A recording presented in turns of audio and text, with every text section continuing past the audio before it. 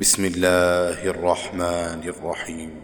والمحصنات من النساء إلا ما ملكت أيمانكم كتاب الله عليكم وأحل لكم ما وراء ذلكم أن تبتغوا بأموالكم محصنين غير مسافحين فما استمتعتم به منهن فآتوهن أجورهن فريضة ولا جناح عليكم فيما تراضيتم به من بعد الفريضة إن الله كان عليما حكيما.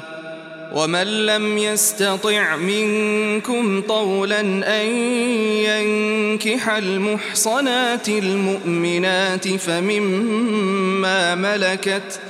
فمما ملكت أيمانكم من فتياتكم المؤمنات والله أعلم بإيمانكم بعضكم من بعض فانكحوهن بإذن أهلهن وآتوهن أجورهن بالمعروف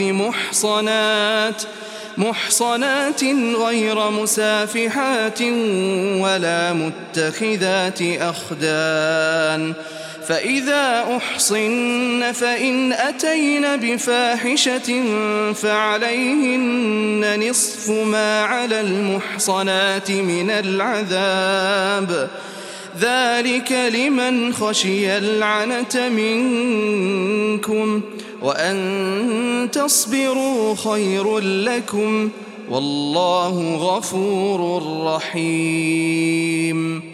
يريد الله ليبين لكم ويهديكم سنن الذين من قبلكم ويتوب عليكم والله عليم حكيم.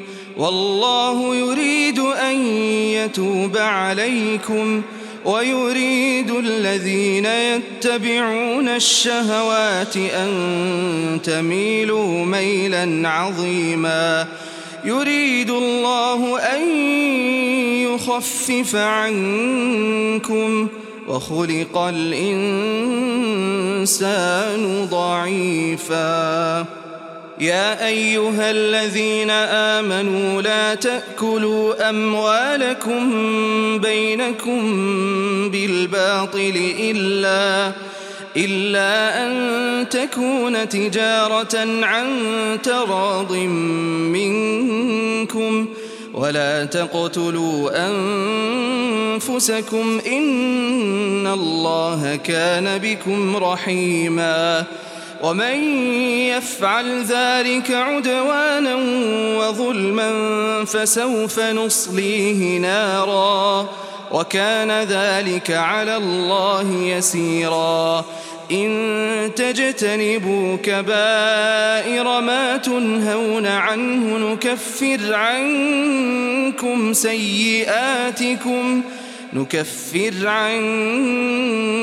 سيئاتكم وندخلكم مدخلا كريما.